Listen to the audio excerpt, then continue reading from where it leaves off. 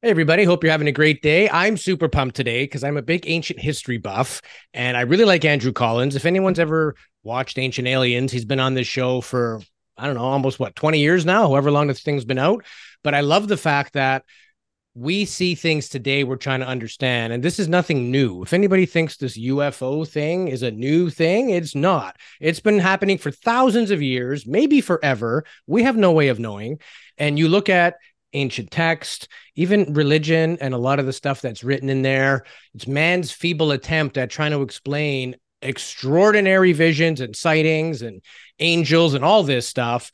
Maybe it's misunderstood technology, maybe it's misunderstood entities or beings, but regardless, it's fascinating. So I got a bunch of questions, Jay. Specifically, I want to get into things like elongated skulls. Like, what's that all about? Is that real? Is that bullshit? I want to know. And like I think giants. it's a fashion trend that should come back. Don't you Yeah. think? Yeah. Yeah. With the elongated skull. Is that Well, it? yeah, well, people are like I don't know if you see those. Occasionally you'll see like a beautiful woman that starts going through all these plastic surgeries to make herself look like I know, just a cat or Get like something, right? horns Yeah, prosthetically or put in. horns, demons, and stuff like that. It's a new thing. And Yeah. I've always been fascinated by that. Yeah. So I Well, we're think not like covering that on today's show. no, Uh, not today. But you know what? The elongated skulls kind of remind me of that, sort of like old practices to change your Body appearance. mods. And back then you didn't have, cosmetic surgery or anything like that. So it was a long process. So it was Yeah. dedication for sure, man. Yeah, for sure. So yeah, again, we don't want to just kick the can as far as history goes. We want to know specifically in regards to UAP, non-human intelligence. What do we know for sure? What can we safely say is fact, and what can we safely say is like legend or lore?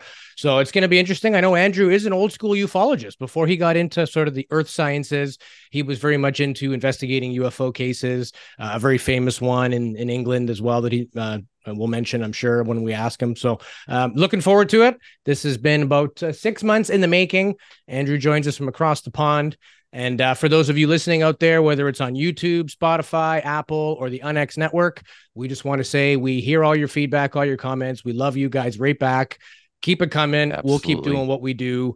This is just starting to get interesting, and we're 3 years in. So with that, I'm excited. We'll be right back with Mr. Andrew Collins right here on UAP Studies Podcast.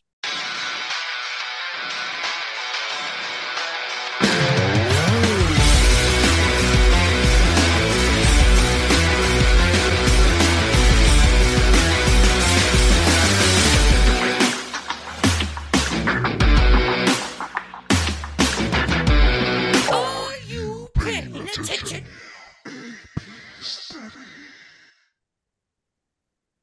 Welcome back to another episode of UAP Studies Podcast. My name is Louis Borges. Joining me as always, my best buddy, Jason Gilmet. You know what, Louis? I'm very happy that we're not wearing the same matching coat today.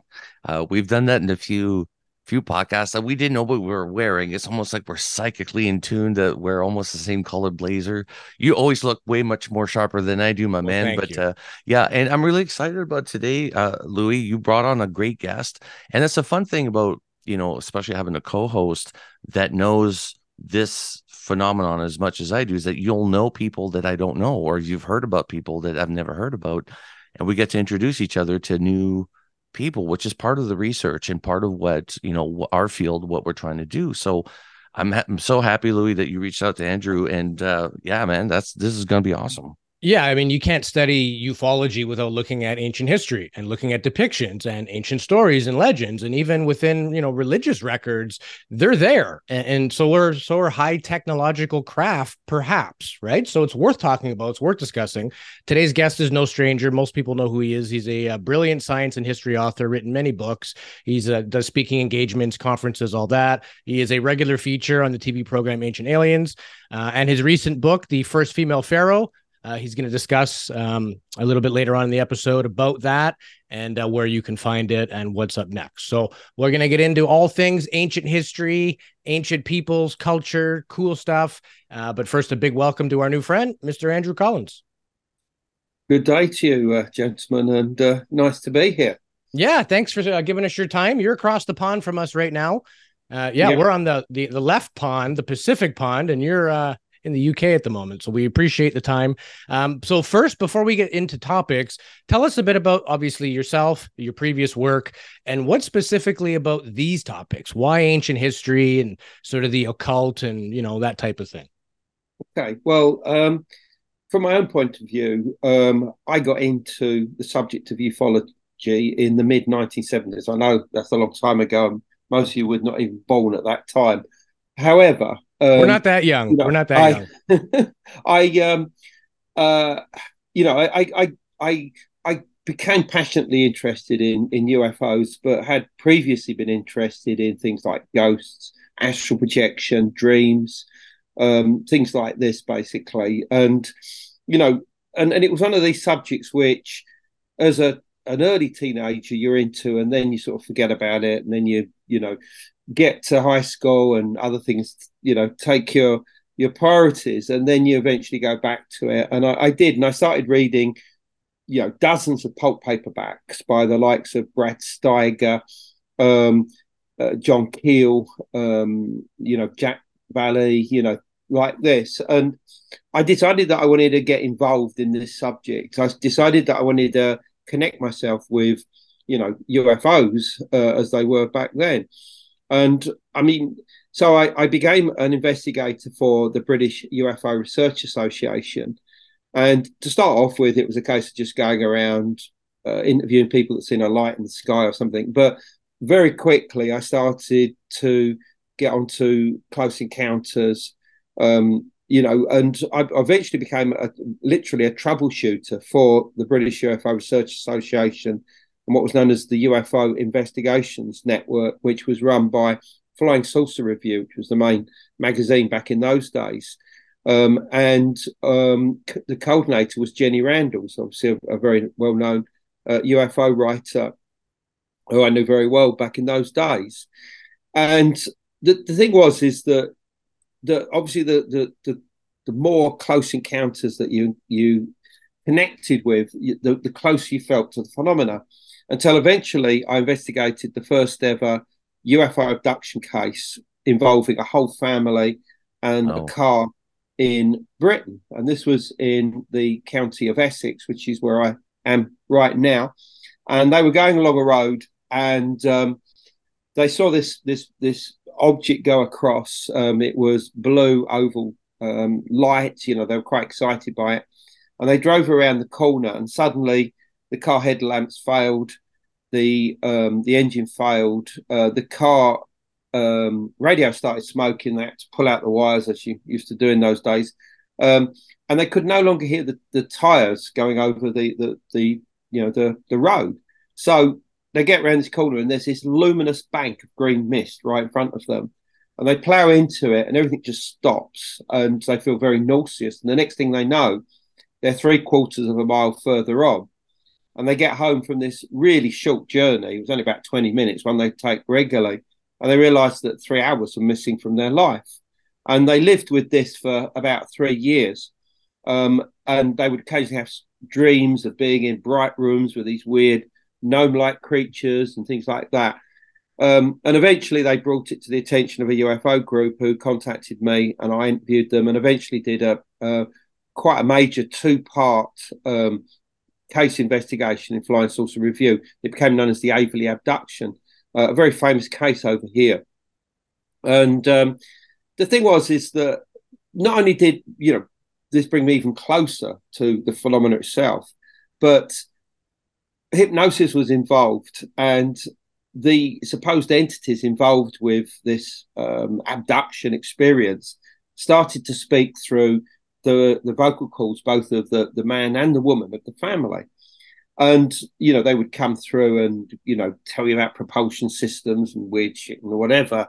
But the thing is that, suddenly I felt I was connecting with some kind of intelligence. Now, at the time, I was happy to accept that it was space aliens that had come here in flying saucers and somehow could communicate with people through telepathy. But as I went on, I started to realize that it wasn't as simple as that. I mean, having read books like, the Mothman Prophecies by John Keel and whatever, you start to realize that the whole idea of nuts and bolts spacecraft and flesh and blood aliens is insufficient to account for so much of what is happening out there. And for a while, I actually got quite disillusioned, and I got into the Earth mystery, what we call the Earth mysteries. That's investigating megaliths and stone circles and ley lines and energies and stuff like that. And then sort of two things dovetailed at that point. Firstly, the works of a guy called Paul Devereaux, who wrote books like Earthlights, Revelations, suggesting that many UFOs, genuine UFOs, could actually be the product of extreme geologies within the Earth that allow the right environments for these objects to manifest, and that not only that the Earth was creating them, but they also had sentience or intelligence associated with them as well. And I started looking at this and thinking, these are incredible ideas, because you had previous to this time people like Trevor James Constable with his book The Cosmic Pulse of Life, which suggested that UFOs could themselves be living entities, and this was like an extension of that idea. The other thing is that going back to this Aveley abduction, it played on my mind a lot, particularly as the man involved, a guy called John Day. He said, "Look, we never saw a landed UFO," and he was troubled by the explanation that this was a pure abduction case. And I started looking at it again, and when the family came out of this experience 3/4 of a mile further on, losing 3 hours, there were 3 children in the back, 2 of which were asleep. One of them was in the middle with his hands on the driver and the passenger seat. Now, this is the way that they went in, and they were in exactly the same position. And the other 2 children were still asleep when they came out of this. And I thought, well, does this mean that the aliens just put people back in the right positions and have a way of making people go back to sleep? And, this is convenient so that people don't remember what happened. Or, and this is what started coming to my head, is did they lose that time instantaneously? In other words, were they removed from what we call space-time, 3 dimensions of space, 1 of time, into a multi-dimensional environment that I started referring to as a bubble universe that sort of opens up, that they can become a part of and interact with, and the brain can create into whatever it perceives is in front of them, almost like a living dream. Is this possibly what happened? And is it possible that these intelligences are not so much extraterrestrial, but ultra-terrestrial, or indeed transdimensional in nature? And of course, once that started hitting my head, I started writing books like The Circle Makers, which was partly a book on crop circles, but also on this whole subject we've been talking about. I did a book called Alien Energy in 1994. In 2011, I did a book called Light Quest, which followed on all of these ideas. And then most recently, I did a book called Origins of the Gods, which was co-written by my colleague, Greg Little. And that has an introduction, or I should say a forward, by Eric von Daniken, who obviously we know from Chariots of the Gods, and was an inspiration to me as well. I mean, what his books did was to show me there was a relationship between UFOs and prehistoric and ancient sites, that there may well have been intelligences involved with influencing the design of technology and civilization in the past. And this was the thing that really started clicking in my head, that is that the case? Have we been helped by these transdimensional beings, possibly also extraterrestrial beings, across a prolonged period of time? If so, how long? And how much interaction did they have with our ancestors to create monuments like the Great Pyramid, Stonehenge, or any other place around the world? So that is it. My interest is looking at the intelligences and how much impact they've had on both human evolution and human civilization. And you know what? That's a fascinating thing about our situation here. And I'm curious about this because I'm sure that you've contemplated this over and over again. But in our history, we're so arrogant in what we think we understand from history, which we have very little knowledge of. I was talking to Louis about a documentary that is recently on Netflix where They discovered a cave with hundreds or thousands of bones that are not Homo sapiens. They are from our genome, but just a different species. And, as we're going through time, even now with the hearings and everything that's happening in the world, when you mention, hey, maybe these entities have had an interaction with us for quite some time, and this has been going on for a long time, we're just now either rediscovering it or we're now paying attention to it. And you brought up a good point of the ultra terrestrials. Basically, through time, how did we handle the thought of others being here? If it is the case, like, did we handle that, or can we handle that better in the past than we do now? Because now we feel so confident with our technology that the same events that would take place, instead of being in awe, it's almost a jealousy that we would have, inherent human nature being what it is. So do you think we had an easier time maybe back in the day to accept this as opposed to how we can handle it today? Well, yeah, I mean, there's probably sort of two areas you can go with that. One is in the modern day, and it's obviously only really been since 1947 that we've interpreted this phenomena as technology. Well, when I say technology, I mean future technology that is associated with other planets, other star systems, possibly even other dimensions. I mean, clearly in the late 19th century, early 20th century, you had the airship wave. And of course, we saw that in terms of future technology, but we had no real concept of them coming from other planets. So we assumed they came from, hostile nations, basically from Germany or wherever else. Right. People want to, in other words, they'd see these airships, they'd come down, they would see these people come out that look a little bit different to themselves, and they'd speak in a foreign language, which they'd assume was German or something, or Russian, or presumably, or whatever. I don't know. But, and then, of course, obviously come into the space race age, and, the nuclear bomb age. And quite clearly, we're seeing it now in terms of future technology, as far as we're perceiving it, having come from another star system. And I mean, as Jacques Vallée himself pointed out in books like, Passport to Magonia, is that what is happening today is merely an updated version of something that's been going on for thousands of years. And, if you'd have encountered the same type of object, let's say in medieval times, you'd have gone towards this light, perhaps by something called a barrow or a tumuli that had never been there. You'd perceive it as a doorway. You'd go to this doorway and you'd see the fairies inside dancing in a circle. You'd go and join with them. You might eat something and then come out and find hours, if not days, if not years, have passed.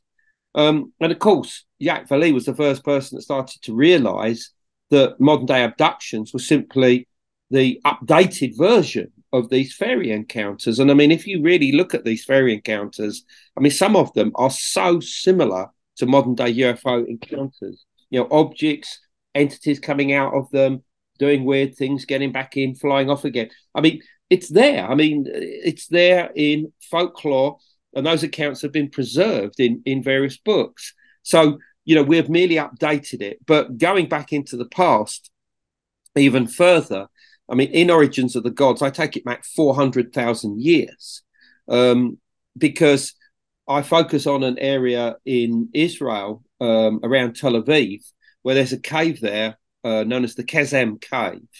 And there were highly advanced peoples there at this time, between 400 and 200,000 years ago.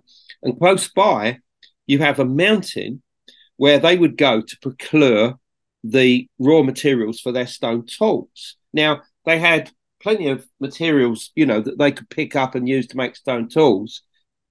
So why would they want to go about 15 miles away or whatever it is to this mountain that you can see on the horizon? And the fact is that this mountain in the book of Genesis is the mountain of God. It is the place where God manifests. I mean, forget Jerusalem. Jerusalem wasn't even on the map. Mount Zion, is that correct? And it's a place called Mount Gerizim. Oh, okay. And Mount Gerizim was also seen as the gateway to heaven. I mean, so many different titles that it has. It was clear that it was important. It was the place that when the first proto-Israelites reached the promised land, it's the first place they went to under the leadership of Abraham. And here he has a vision of the God of the Israelites, and he says, build an altar here, and they do. And it's the place where Jacob sees the angels going up and down between heaven and earth. It's the place where God was said to manifest in his form as the Shekinah. And the Shekinah essentially means the light of God. It's an Aramaic word meaning light appearing, God appearing as a blinding light, like he did to Moses on Mount Sinai, for instance. So you've got a mountain here clearly connected with an otherworldly intelligence that manifests as light. Well, if you start looking at Mount Gerizim, you'll find out that across the past few hundred years, it has also been associated with light phenomena, and in more recent times, UFOs. So, I mean, I actually went to this mountain, and the mountain is actually located above a city called Nablus, which is obviously in the news for all the wrong reasons because of the conflicts over there. And I went there and I climbed the mountain, and there's a very ancient religious community on the top of Mount Gerizim belonging to these people known as the Samaritans. And they claim to be the original descendants of the Israelites. And I went up there and I found the highest ranking priest, and through an interpreter, I said, I asked him various questions, and I said, look, I understand that strange lights are seen on the mountain. They said, oh yeah, absolutely. And, he said, they're still seen to this day. I said, well, how are they interpreted? He said, Malakin, which I knew, from my study of languages, means angels. So these manifesting lights that we would call UFOs are being seen to this day as angels by this religious community. I thought, how Eric von Daniken can you get? This is like something out of a page from Chariots of the Gods. You know what I mean? And of course, so all of this is written up in Origins of the Gods, and I was so happy that Eric loved this stuff so much and the way where it was going that he agreed to do the forward to the book. But the thing is that going back to our people there in the KZMK 400,000 years ago, is it possible that they were attracted to this mountain because of the lights that were appearing there? Because if these lights are a product of intense geology, like fault lines, metals, certain types of minerals like quartz, whatever, this creates the right environment into which this phenomena can manifest. And if it is intelligent, it is sentient, did they interact with it? Did they have experiences that we today would refer to as abductions or close encounters?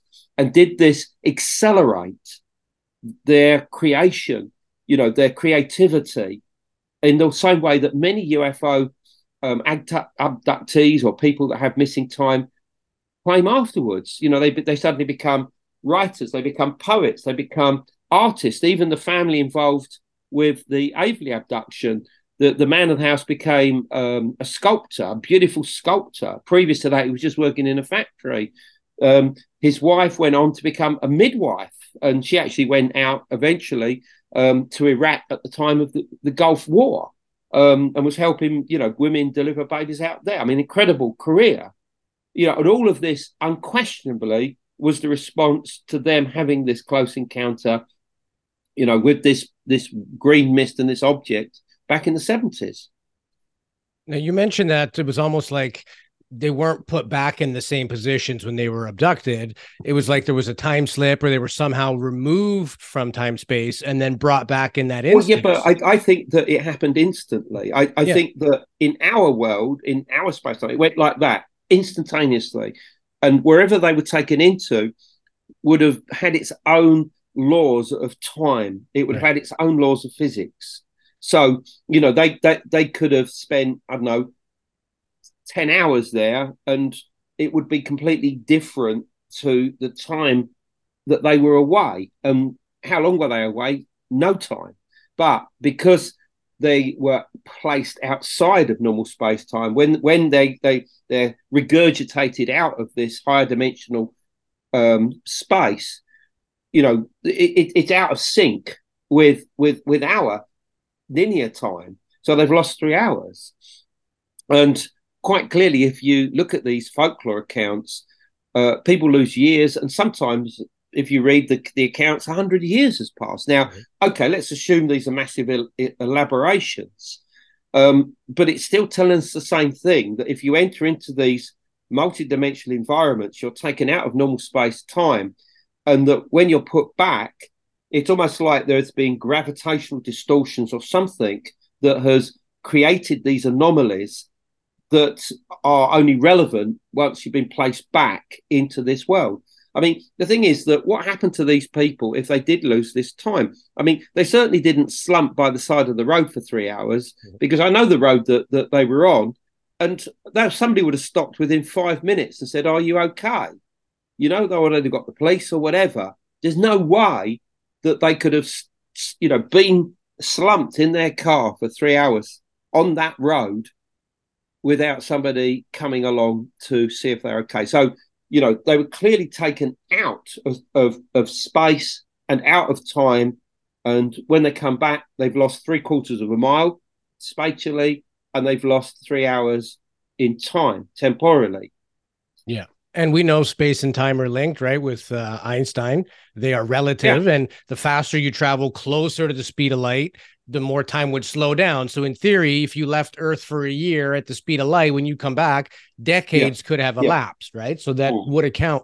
But what came to mind when you were mentioning that was sort of the extra tempestrial theory, or the thought of backward time travel. Future humans, not aliens, not anything different from us, perhaps maybe evolved, that we look different through millions of years of evolution. But what are your thoughts on the idea that they may be us in the future? I mean, many abductions, people have asked their abductors and said, like, who the hell are you? And they're like, we are you.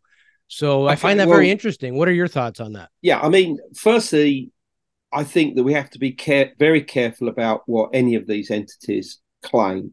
Any information that is transmitted, or even the way that they appear to us.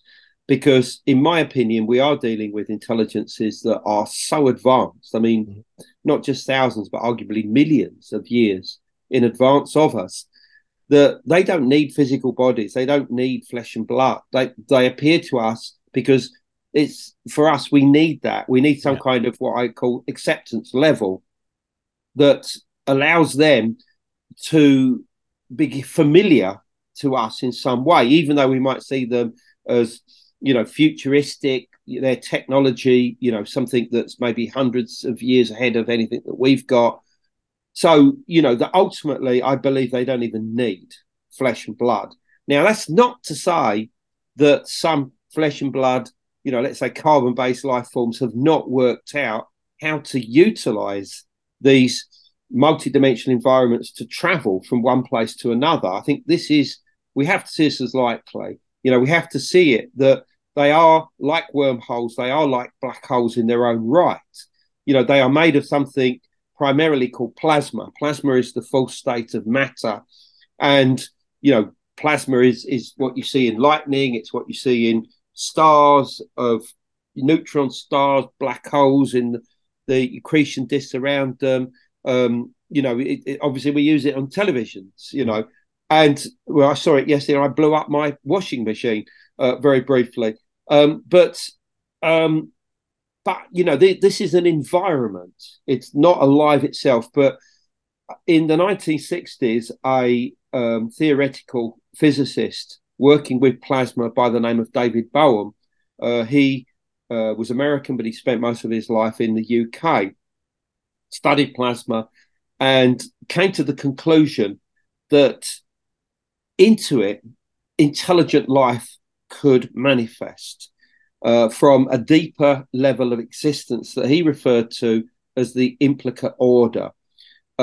His colleague Basil Hiley referred to it as the pre-space. Some people might call it the quantum field or subspace or something like that. In other words, it's a realm without dimensions, outside of our own physical existence, our own physical reality. And that because it's outside of normal space-time, it doesn't have the same laws of physics and could well allow the passage of thought, intelligence, consciousness to travel within it to control and manipulate matter from different places. Um, through a process called quantum entanglement, which is the idea of particles being entangled. You've got one particle and it's entangled with its twin. It doesn't matter how far away they get. In time, they will always retain that link. You deal with whole systems of particles, entangled particles. Some could be in my head. The other parts of them could be in your head. So that if they're doing the same dance, that would be telepathy.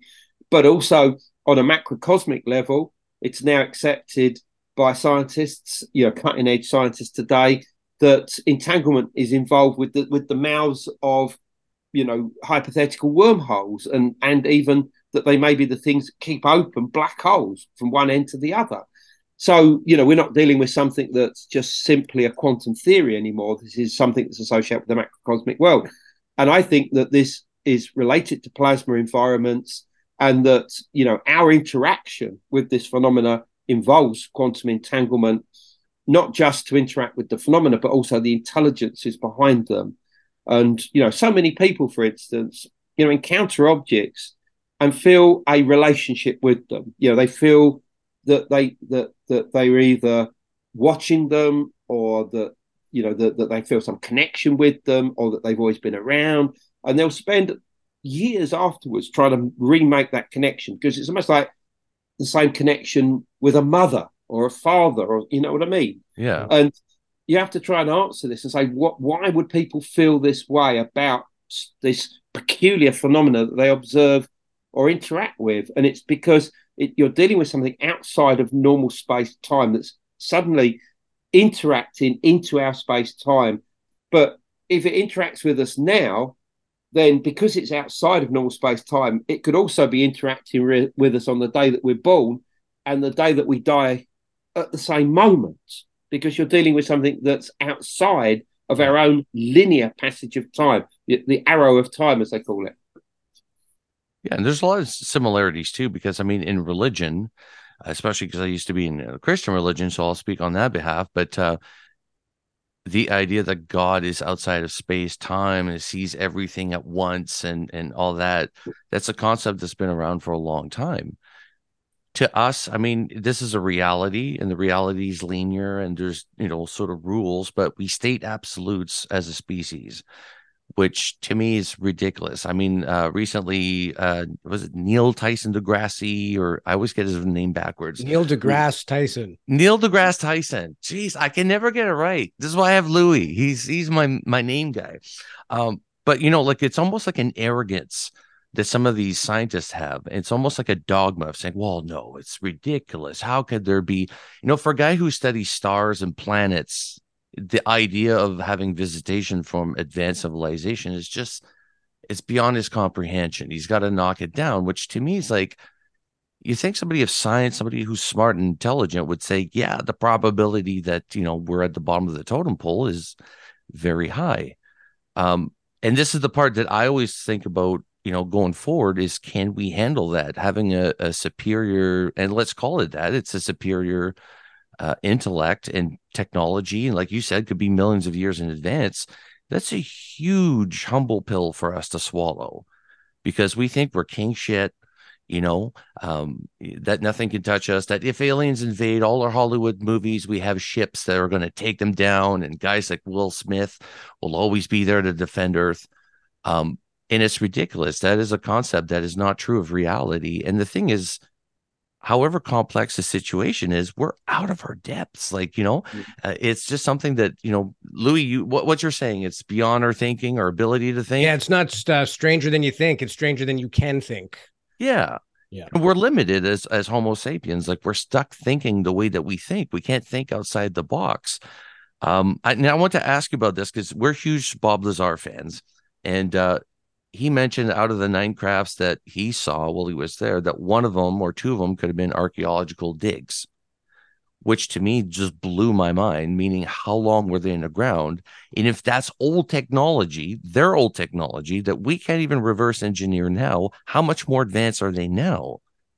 What's your thought on that? Like, is it possible that we have a bunch of crafts that are just laying around? And based on your history and research, I mean, my honest answer is A, I don't know. But secondly, I would love that to be the case. Absolutely 100%. But beyond that, we have to be a little bit careful because, even with some of the recent revelations, coming out suggesting that, there is this massive cover up, something that we've obviously, known about for years, but now it's getting much more traction within the international media, and obviously within the US government agencies and everything, is that we have to be careful not to see some of that some of this could be misinformation that's deliberately being put out there.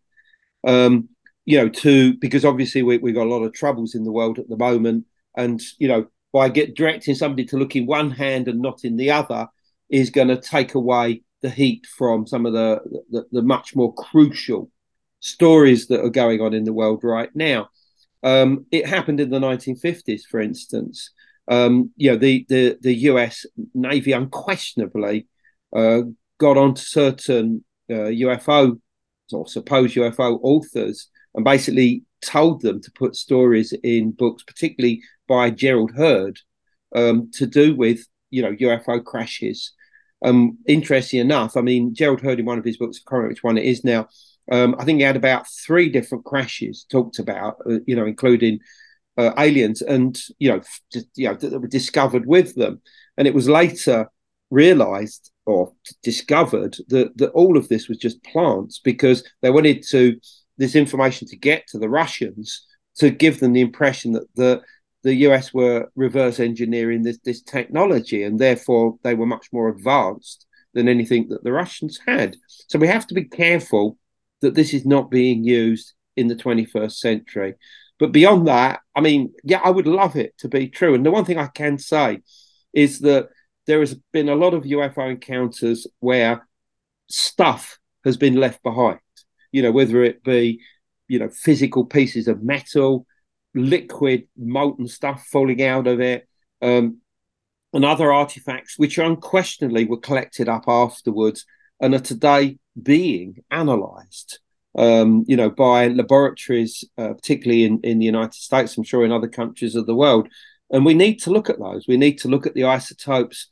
We need to look at the composition of them, to actually confirm whether they could have come from outside of, the planet Earth, outside of the solar system, and possibly even outside of space-time itself. In other words, that they are in a chemical composition using isotopes that just don't exist, or certainly would be virtually impossible to create unless you had an incredibly good reason for down on this Earth.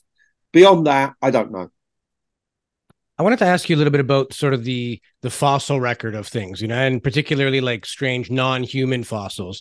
And I was fascinated when I read about like the hypogeum and giant skeletons in Sardinia and things like that. So 2 things really stand out for me.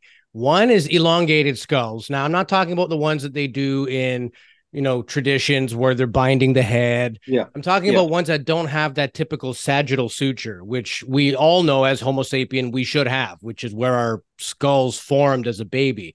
So I wanted to ask you about giants and skeletons of giants and elongated skulls with no apparent sign of sagittal suture. Right. Well, firstly, let's go for the elongated skulls. I mean, there are unquestionably human populations around the world over the past, several thousand years that have had long skulls, and but I'm not talking about huge, great egghead type ones.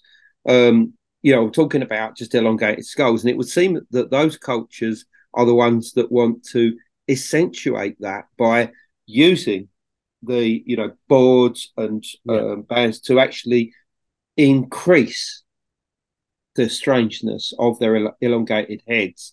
I mean, this seems to have happened in Mexico amongst the Maya, for instance.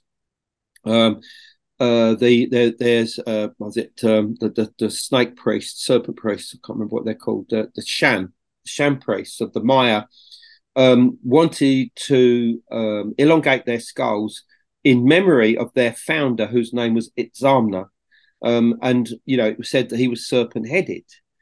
So clearly he had a head that looked different to to, let's say, the locals. And I would say that therefore he had an elongated head. So in other words, these people were believed to be descendants of Itzamna, because that's why they were in this elite priesthood. So they probably had long heads anyway, but for some reason they wanted to accentuate that, to create it almost in an abstract manner, to try and emphasize their own past. And I think this is something that's gone on all over the world. I mean, in the Near East, which is where I do a lot of my work, is that there are Neolithic sites there where, again, people with long heads have deliberately elongated them even further.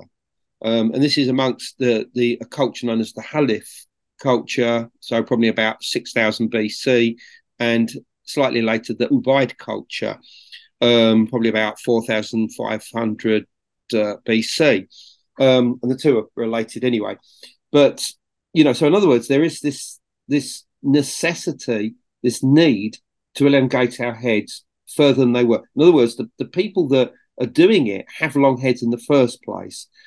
The whole idea about the sutra stuff, this has come up so many times. I've talked about this on Ancient Aliens. I've talked about it in books. I've had conversations with well-known figures in this business, and a lot of that is rubbish. I'll be honest. This idea of these sutras, being missing. They can be, when they're stitched together, they can actually disappear. And this is not something that's absolutely unique. So, you have to be a little bit careful with a lot of what you read about these elongated heads. Don't believe everything that you read, please. The other thing is giants, is that there were giants, in this world in the past. We know that thousands of skeletons have been found at Native American mound sites and cemeteries all over the continent. And many of these are 7.5 feet, possibly even 8 feet, some of them even longer. And the statistical analysis of these skeletons shows that they can't possibly be from some kind of genetic mutation like gigantism, which obviously does allow people to be extremely tall and obviously create some of the greatest, base basketball players that we have. This is not the same thing. You're dealing with a human population that was clearly incredibly large in size, possibly the size of some of your largest, American football players. Again, up to about 7 to 7.5 feet tall. So who were they? Well, all the evidence that we have is that they are the descendants of a human cousin of ours called the Denisovans. Not the Neanderthals, they were small guys, the Denisovans. Most of our evidence of them comes from Siberia, from China, the Tibetan Plateau, and a few other locations in that part of Eastern Asia, Northern and Eastern Asia. And what little we have of their bones and what little we know about their origins, having come from an earlier type of human population known as Homo heidelbergensis, is that these guys were incredibly large in size, and they would have been as much as 7.5 feet tall. That's all of the indications. I mean, I've written about this in books like Denisovan Origins and the Cygnus Key. And so it's out there, that there were these giants, and they had incredible abilities, and they were incredibly developed, and their skulls would seem to have been the largest in the world. And yes, they were elongated. In China, a place called Harbin, in the 1930s, a skull was found and hidden in a well because it was being occupied at the time by the Japanese, and it was only retrieved in recent times. And the Chinese scientists who have examined it not only say that it's the largest skull that's ever been studied by science, which it is, properly studied, but they say that it's a unique species, and they've called it Homo longi, which means the dragon man. So it's called the dragon man skull. But Western paleoanthropologists looking at this have said this is Denisovan. This is a Denisovan skull. It matches in every way what we know and expect the Denisovan skull to be. So this has got an incredibly long thing. So in other words, the memory of these people with incredibly long occipital bones at the back of their heads is real. I mean, it's not only there with the Denisovan stroke, the Dragon Man skull, but also with the Neanderthals. I mean, they had extremely long skulls. And when some of their skulls were discovered, particularly, for instance, in Iraq, a place called the Shanidar Cave, when they were first found, it was assumed that the Neanderthals had been binding their heads and elongating them because they were so long. But it was eventually realized, no, actually, they are natural. So this confusion between artificially binding heads and natural heads is something that's been there probably for almost 100 years. So we have to be a little bit careful. But the general consensus of why these people would have bound their heads is to replicate the ancestors who had elongated heads themselves. Now, that's our human ancestors. I mean, obviously, if some people want to see that in terms of, replicating alien heads or whatever, that's up to them. It's a fascinating subject because, I mean, we always pause the questions of like, are we alone in the universe? And the thing is, in our past, it showed that we weren't alone at all. There was other species of humans, and weren't we shorter back in the past? It wasn't like 4'8" or 4'6" was the common height back in the day. So a 7 foot, 9 foot tall person must have been super impressive. When it comes down to genetics, and I don't know this as much as I should like, but we are a very easy species. Let's just put it this way. And we get it on with other multiples humans. So how much of that do you think remains in our genome that, through breeding, through history, these people disappeared, but are they still, basically we have a mixture of all of them, or is there some that completely disappeared? Yeah. I mean, the big year for this was 2010 because the Max Planck Institute in Germany extracted for the first time not only the genome of the Neanderthal, who were a distant cousins of us that existed from, let's say about 250,000 years ago down to about 40,000 years ago.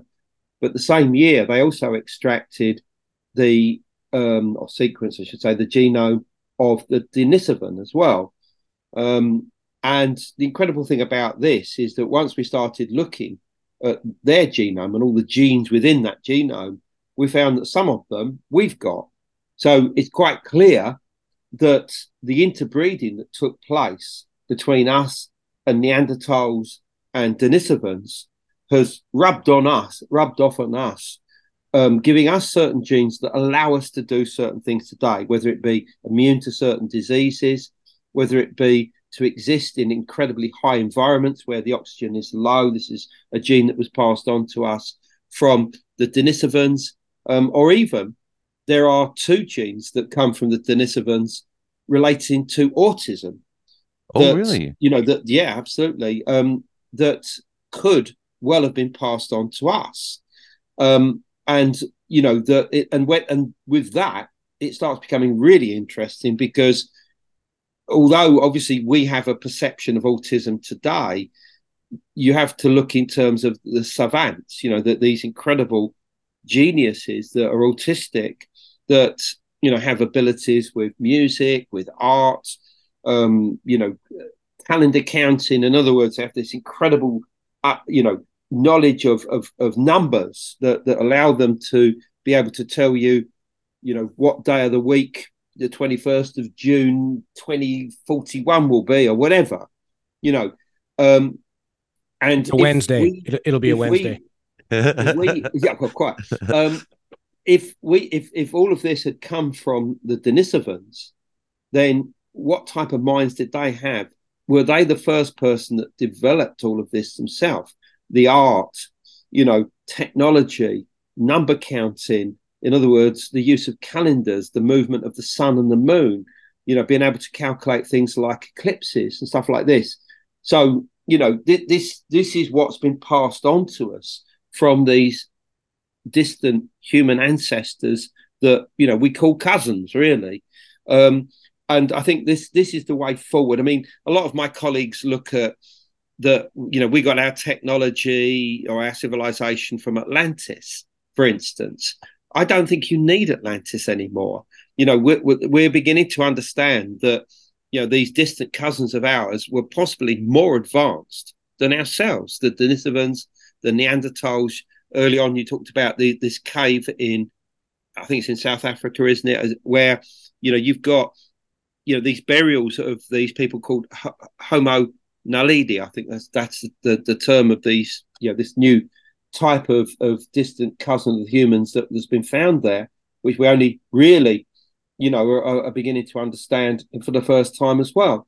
So, I don't think you need Atlantis anymore. I mean, Atlantis was a concept that Plato gave us of this island continent somewhere out in the Atlantic. I've done a book on this called Gateway to Atlantis that, covers it all and shows that he was almost certainly talking about the area of the Bahamas and the Caribbean, and that this was knowledge that was reaching back into the Mediterranean world through ancient mariners, probably the Phoenicians and the Carthaginians, that were bringing these stories not only of the existence of these islands that existed far out into the into the Atlantic, but also that they were A, occupied, B, that there were cities there. I mean, obviously, in the Gulf Coast, you've got, the Olmecs and whatever would have been there, possibly even the Maya. And, they're bringing these stories, but they're also talking about this cataclysm that destroys Atlantis around 9,500 BC. Well, we now know that this was the tail end of an incredibly violent period of human history, which we call the Younger Dryas, which was probably triggered by a cosmic event, probably involving a comet fragment breaking up into the sky much earlier, around 10,800 BC. But this knocked basically the Earth out of kilter for a period of around 1,200 years, with wildfires, ice ages, floods, tsunamis, all sorts of other terrible things going on, and a complete depletion of human population. This is where a lot of our knowledge was lost of what had gone on before. But, with this does not necessarily come information to do with this shining golden city of Atlantis. That's still something that's of our hearts and our dreams, not of archaeology at this time. Before we ask you about your new book, I just wanted to chat about ancient megalithic sites or ancient buildings that some say couldn't have been made by humans, pyramids and that type of thing. And my favorite is actually Baalbek and the Forgotten Stone. So this is a stone that's sort of half quarried, but never been broken away from the earth. But it's 1,650 tons in one stone. And in the actual, Temple of Baalbek, there's 3 of these things kind of, 10 feet off the ground. So if you're going for simple, that's not the way to do it. But I want to get your input on that. Why would they use such massive stones?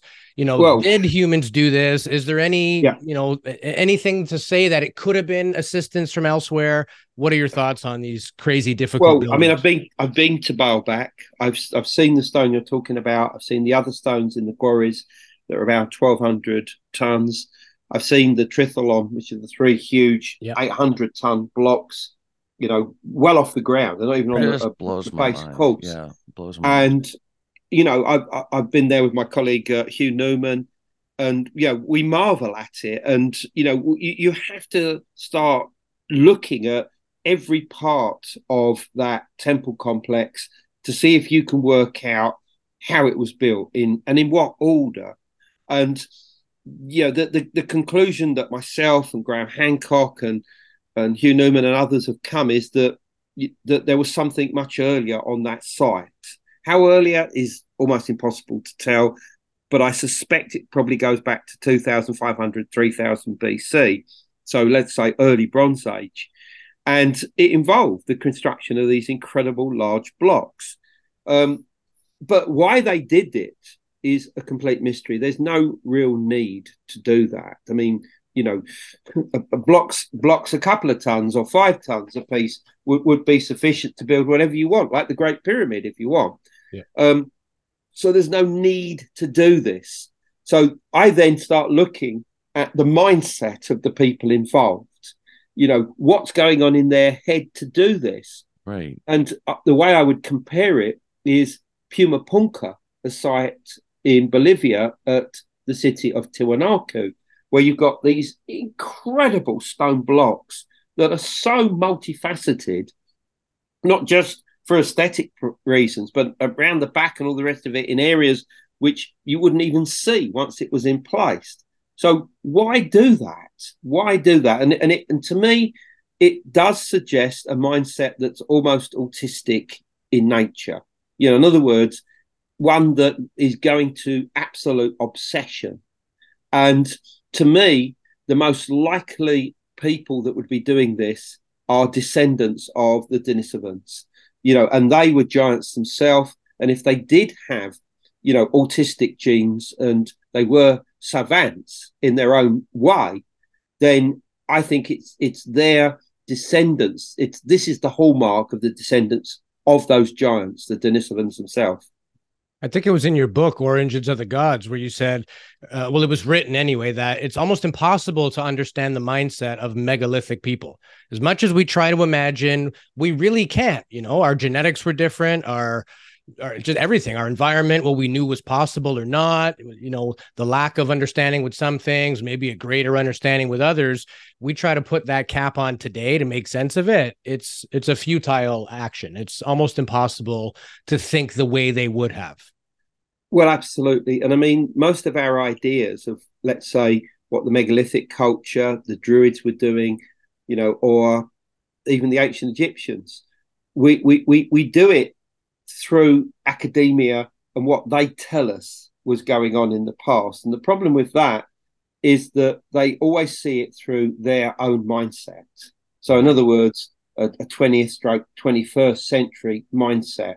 We've got to get rid of this. We've got to see it through the mindset of indigenous peoples, because only by doing that will you be able to get a perspective of what they are trying to achieve, or what they were trying to achieve in the past. If you leave it in the hands of white bearded guys, lecturing at a university, it's not really going to give us the full understanding. So you've got to get yourself into the minds of those people in the past. And it would not have been like going to church on a Sunday. I mean, the shamanic rituals that these people would have been doing would have been so deep, so frantic, so so otherworldly, that you'd think that they're all completely mad, to be honest. But they were achieving something. They were achieving a oneness with intelligences that we are now beginning to understand, whether they are multidimensional, whether they are extraterrestrial, or something else altogether. We are beginning to understand that those intelligences exist out there, and that our ancestors were very much in communication with them. And I'm not just talking about individual entities here. I'm talking about the possibility that even our own galaxy could be an intelligent being, that the center of it, which is a supermassive black hole called Sagittarius A star, there's new theories to do with the concept of panpsychism that suggests that itself could be an intelligent being, that it's that in its creation is the galaxy, and that every galaxy has its own intelligence. Mm-hmm. So we got to get to grips with that as well, that we could be dealing with some kind of cosmic entity which the ancients became aware of, and one that eventually we'd come to call God. So, we have to grasp all of these ideas and not throw anything out at this time. Kind of like if consciousness created the universe, like there was consciousness first, and then it created the universe to inhabit and have a realm to exist. And it's quite fascinating. And even you were mentioning about the autistic traits of these species, and like just their amazing ability and thinking outside the box conventionally, and the alien abduction phenomenon, and people receiving telepathic downloads and amazing abilities. And it's fascinating because you could almost see those patterns throughout history, almost like we're getting help. Like, oh, here's a tidbit, here's your part, you do this, you do that. It's fascinating. And the fact that we've had this many species of living amongst us from the human, of course, branch, but that we're sort of like the victors, as far as we know, the victors of the survival of the fittest. So it's crazy. And you brought us some really great points. Quickly, let's talk about your newest book that you brought out, Louis. I think you had some info on that, right? Yeah, the first female pharaoh, and it's about now. Correct me if I'm pronouncing this wrong. Sobek Neferu. That'll do. Is that the okay? Yeah. That'll do. Perfect. Yeah. So tell us about it. The first female pharaoh. People usually think of Cleopatra when they think female pharaohs. So tell us about this character. Yeah, I mean, yeah, you're right. I mean, we think of Hatshepsut, we think of Nefertiti, we think of Cleopatra, but the first female pharaoh was a very extraordinary woman by the name of Sobek Neferu, which means the beauties of Sobek. Sobek was a crocodile god, very ancient star god, going back right the way to the beginning of dynastic history. And we know very little about her because her whole life was suppressed. And the reason for that is that she reigned just before a dark age in Egyptian history known as the Second Intermediate Period, which she eventually became blamed for. But in fact, she actually saved the day because, she set up a new dynasty during her lifetime that basically was quite nationalistic in nature at a time when the borders of Egypt had been opened to the peoples coming in from Canaan and from Sinai that were getting stronger and stronger in the country to the point that they were virtually taking it over. But she managed to set up this dynasty, which was the next dynasty up, called the 13th. She belonged to the 12th. And it kept alive the flame of Egyptian nationalism to a degree that eventually their descendants rose up against these invading peoples known as the Hyksos and drove them back out into Canaan, modern day Israel, Palestine, and Syria. But if that had not happened, without her reign, Egypt would have fallen. There's no question, and it would just have become another city-state of Canaan. And yet, unfortunately, due to the fact that there was so much chaos and darkness during this period, she eventually became blamed for it, and her name was obliterated from certain king lists. The place that she created this whole palace and settlement in the Fayum region, which is about 60 miles to the southwest of Cairo, was basically, not mentioned, in the list of the different districts of Egypt anymore because it was connected with the crocodile god.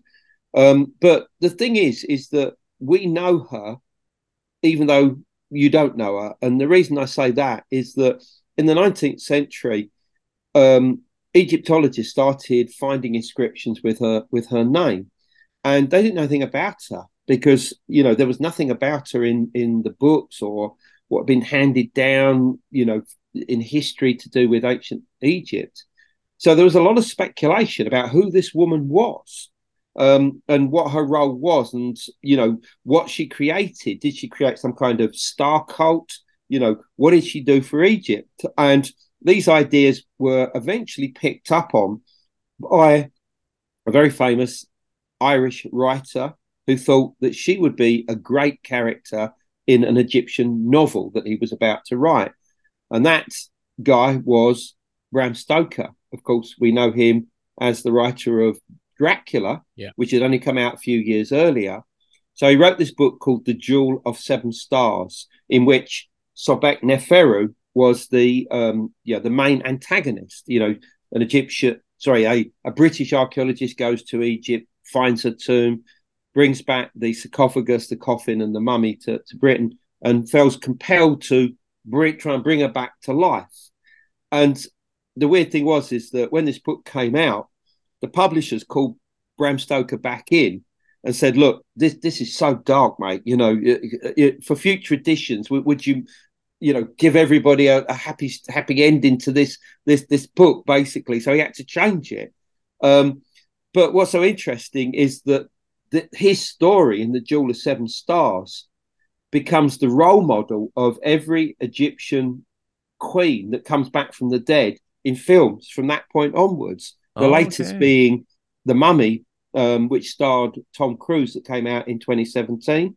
But the best of all of the films, I mean, there's several, was The Awakening, that came out in 1980, which really does suss that the woman, the female pharaoh that comes back from the dead is Sobek Nofru. So it's weird that we know her, but from other, but not her name. She is that character, and she's also become very important to occultists who see her as like the avatar of some kind of star cult that was revived during her age and that has permeated through to this modern day. I mean, some people even see her as the foundation of like this Grail line of kings, what they call the Dragon line or the Dragon Kings, that sort of permeates through to various different royal families today. Now, I'm not saying that's correct, but it's interesting how all of this has developed over the last 150 years, so that our vision of her is quite different to that of Cleopatra, Hatshepsut or Nefertiti. So it's a fascinating story. The book is the first female pharaoh. It's the first ever book that's written about Sobek Neferu. So yeah, check it out. I mean, obviously it's available from Amazon or any other good online bookstore, and come onto my website, andrewcollins.com. There's plenty about her on there as well. It's amazing that cancel culture goes back that far. You know what I mean? Right. The original canceled person. Yeah, that's crazy. Well, no, absolutely, you're right. Thinking about it that way, yeah, I hadn't even thought about it that way. But I mean, quite clearly, there is a lesson to be learned from what happened to Egypt around 1800 BC. To what some people might see as the political climate today, but that's something we probably don't want to get onto unless we all want to get cancelled. So, right. Oh, we're not scared about getting canceled. We say what needs to be said, and we're not too worried. Andrew, we could chat with you all day. It's been a lot of fun. We'll keep you just to the hour that we promised we would. We don't want to overextend our welcome, but we would love to chat with you again one day. Sure. This whole ancient culture. You are so well versed in this. I chatted with a few British colleagues that you also know, and they all have nothing but the highest remarks and regards of you. They say your research is top shelf. It's always accurate.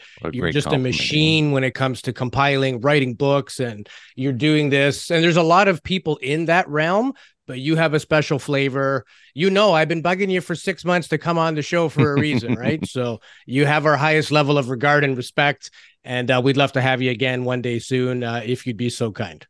Absolutely. Okay. Well, awesome. Anything else, Jay, before we say adieu? Yeah, I was gonna mention to people, obviously, click the like and subscribe button. I think it's on this side on YouTube. here. They'll see a on little YouTube. subscribe. Absolutely. And you know what? We'd like to hear the listeners' thoughts on this. I mean, we got people from all over the world listening to this, and just like, in your neck of the woods, what's common, and we love to hear that. Of course, if you have any questions for Andrew as well, post them. Louis and I do our best to answer everything that comes through as best as we can. Sometimes we drop the ball, but that's not intentional. Mostly on my end. Louis is just awesome at getting back to people. But Andrew, this was awesome. I learned a lot from you today, and I hope to learn a lot from you going forward. And we talk about this all the time, how it's important to learn from different fields of study, and it's a complex issue. This whole phenomenon is super complex and involves every facets of our lives, and it's implemented in every facets of our life. And this is why it's so important for people out there to clue in how deeply rooted this issue is for all of us. And it's crazy, but thank you so much for your work. I don't think people get praised enough for what they do and what they contribute. And every field of study is important in this. I absolutely appreciate your time, Andrew. And please like and subscribe. If you have any questions for us going forward. Also, not quite sure when we're releasing this, but Louis and I are starting to do YouTube live sessions, and we are promoting them about 3 days in advance. They're fairly Louis? random, so we'll give you as much notice as we can. Check out our Facebook page and follow us, because that's where we're making mention that, hey, we're doing a live show. Be cool to have Andrew on a live show. I don't know how that would work time-wise, because right now it's like 10 o'clock in Canada, and what is it, 6 p.m. in the UK? It is indeed. It's dinner time. It's hard to find a time that's not too early for one person and not too late. And when we had Mary Rodwell from Australia, we got it screwed up because our Saturday or her Saturday was our Sunday or something like that. It was literally a day off. So yeah. Logistics become difficult, but we'll leave it at that for the day. Yes, check out our Facebook, our YouTube, Spotify, Apple. We're on the UnX network, and drop us a line. We'd love to hear from you. And thanks again, Andrew. We wish you all the best. No, thank you for having me.